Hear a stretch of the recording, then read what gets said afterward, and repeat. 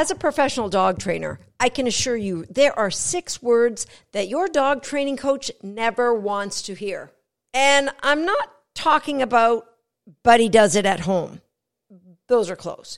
Those 6 words I'm talking about are, I tried that and it didn't work. So today I thought I'd do a deep dive into what goes on in a relationship when a student says that to a coach. And I'm going to share what might be a better tact to take with your coach. And I'm going to share some insight for coaches as well.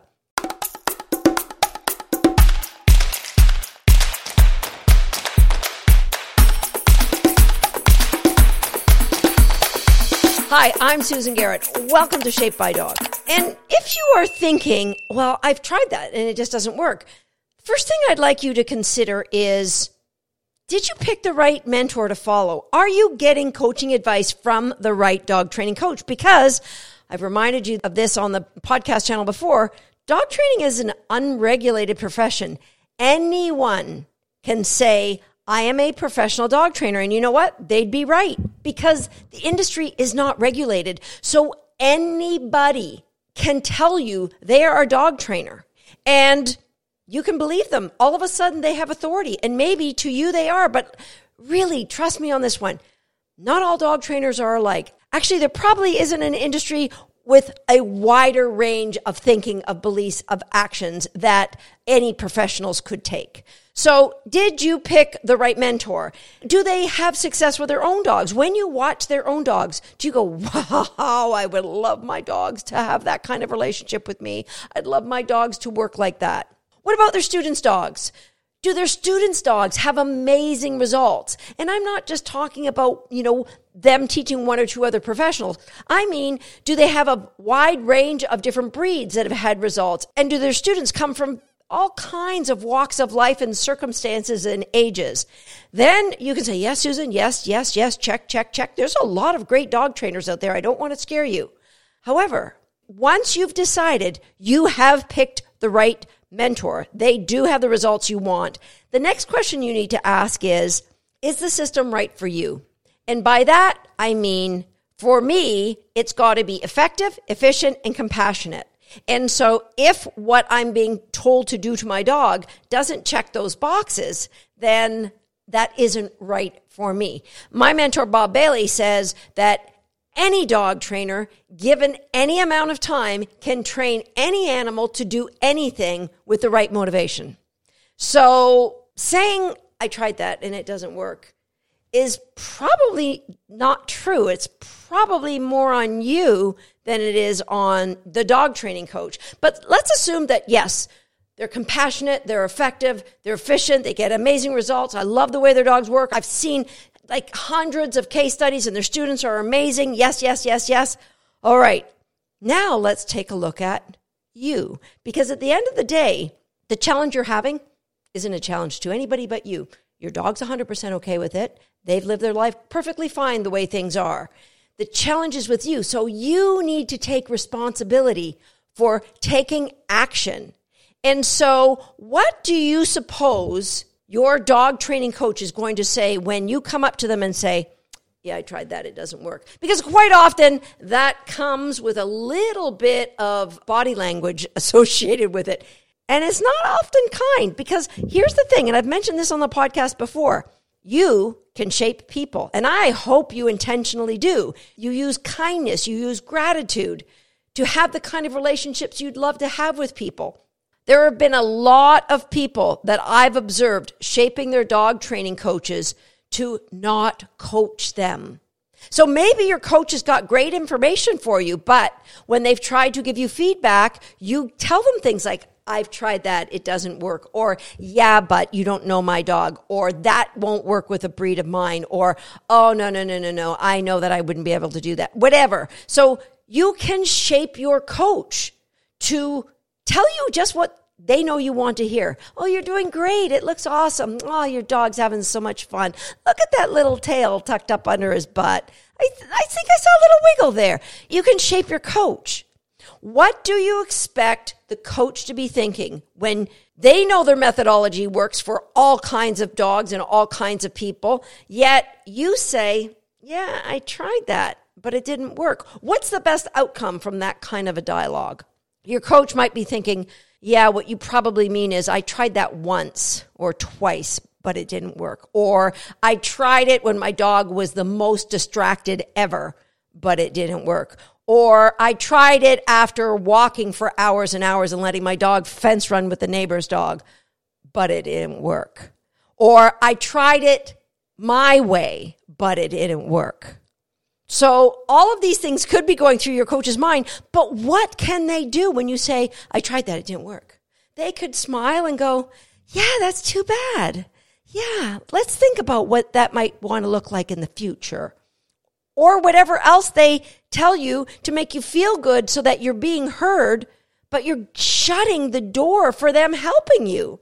They might say to you, let me see your dog training records for your last 5 sessions. And what criteria did you get 80% success with?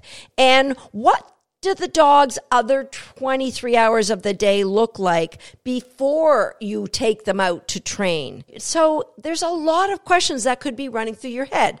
All right.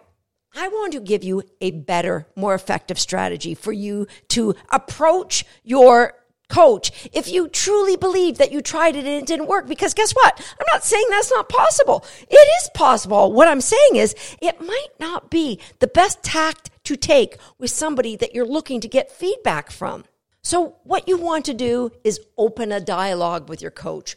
Open a dialogue that looks something like this. Hey, I've been trying that process, and before I go any further, can I just run a few things by you to make sure I've got it clear? Who's going to say no to that? Okay, they might say, why don't we talk about it after class? Or, we'll have a phone consult or something. But they're not going to say no. If they do, then you got the wrong coach. So you would approach them with first, let me walk you through all of the steps of the process as I understand them. And you might go through step 1, step 2, step 3. Okay, my dog and I currently are at step 2. And here's the criteria I'm looking for. Now, what I want to hear from you as my student, I want you to talk about the what you're seeing, the how you're approaching your training. What I don't ever want to hear is the what you think your dog is thinking. Never tell me that. Never tell anyone that. Because unless you have a download from the big guy himself or the big gal herself, none of us really knows what our dogs are thinking, right? We can have some inkling based on their body language. So that would be a what. What I'm seeing is my dog does this. Should I be concerned? So I'm on step 2 of the process, and I'm training at this time of day because I'm using these 3 reinforcers because I decide to change reinforcement when I see this. Because a lot of times people reinforce a dog for leaving work by changing reinforcement. Or they reinforce a dog for something they don't ever want to see again when they change reinforcement. Oh, my dog's not interested in the ball. Look, mommy's got a squeaky. Okay, so I use these reinforcements. I connected with my dog before I started training, so they were in the right excitement stage. And as you can see from my notes from my last 5 training sessions here in my journal, I did get success up to this point. When I reviewed my video, because I always video every session, when I reviewed my video, I noticed my mechanics were doing this. So I corrected it to look more like what you were doing, but I'm still getting this. And what I'm thinking is that I'd like to try either this or possibly that. Do either one of those sound like a good option to you? Now you've got a coach that goes, bless you, my child, you were listening. Now you've got a coach who's engaged in troubleshooting with you. Hey, yeah, well, we had another Saluki, and when they did that, this is what happened. So try that reinforcement after that behavior, and I think that's going to solve the problem. It's a conversation. It's a dialogue based on intentionally clear statements and questions, right? Do you see how that's different than saying, yeah, I tried that, but it didn't work?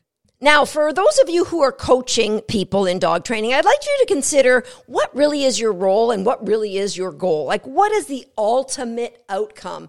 And it might be easy to say, well, I'm getting paid to teach them how to train their dog. But really, you can do better than that. What I like to think is I'm training dog owners to be really critical thinkers. And the way that we get critical thinkers is by asking questions rather than giving answers. So when somebody comes to you and says, I don't think that will work for my dog, or that doesn't work for my dog, it's easy to say, well, did you try step 1 and step 2 and step 3 and step 4? Because they can sit there and just nod, yeah, Ask questions. Well, explain to me what the process is up to this point for you. Let me see your records. Have you been videoing? Because your mechanics might, this is a tricky thing. You really need to see your mechanics. Can I see a video of your last session? You see, what happens is a lot of times dog training coaches, actually coaches in any walk of life, like to tell their students where they're wrong and what they're doing, because it pads the ego to say, yeah, I'm the professional and I know the system and I know what's right. And I am really good and you're clearly not, and that's why you're failing. But if you ask questions and just say, so what step are you at in the process? Oh, you're at step 2. And what was the results from the last repetition that you did? Oh, you haven't attempted step 2, so you really are at step 1. How many different locations have you been training that in? And really probe to find out what they know about what you're trying to teach. Find out if they've been picking up what you've been putting down. Find out if they really understand what's going on. I believe our role as coaches is to create that critical thinking within every dog owner. So we help guide them through a series of questions so that they uncover the gap. Because ultimately, just like when we're training dogs, when we're training humans, our role is to fill them with confidence. You've got this. Any trainer giving any amount of time can train any animal. But they're not just training in any system, they're training in your system, and you know it works. So guide them through your questions to help them see the gaps that they've had in their training so that they can become, number 1, critical thinkers, but number 2, better dog trainers. So those of us with a dog, remember, it's all up to us. Dog doesn't care if we have a challenge. The challenge is on us. It's not on our coach to fix it. It's on us to peel back the layers and figure out what's going on. So we either need to find a better coach with a better system, or we need to be more intentional about the action we're taking. Are we doing something daily, at least 4 or 5 times a week, ideally 2 or 3 times a day? Are we having short training sessions? Are we doing all the things that I've mentioned in this podcast that will bring out the best in your dog? Daily intentional actions. And what about the other 23 hours of the day? And remember, we can set our goals, but we have to be patient and allow our dogs to set the pace of the training, because ultimately we have to meet our dogs where they're at and help raise their confidence so that they want to take action with you every single day. Follow the plan. Ask your coach better questions and trust the process. That way, you'll never find yourself even thinking, but that didn't work for my dog. Does this make sense to you? And before I go, I would love it if you're listening to this podcast in iTunes or in anywhere you can leave a review of the podcast. This is how the world gets to know more about Shaped by Dog. So if you resonate with the messages that we're sending out to you every week, if you resonate with the methodology and the coaching that we're giving to you, please take some time and go to wherever you're listening to this podcast and leave a review. Tell the world what you think about the knowledge that we're sharing here with dog owners all over the world. Until next time, I thank you, and I'll see you next time right here on Shaped by Dog.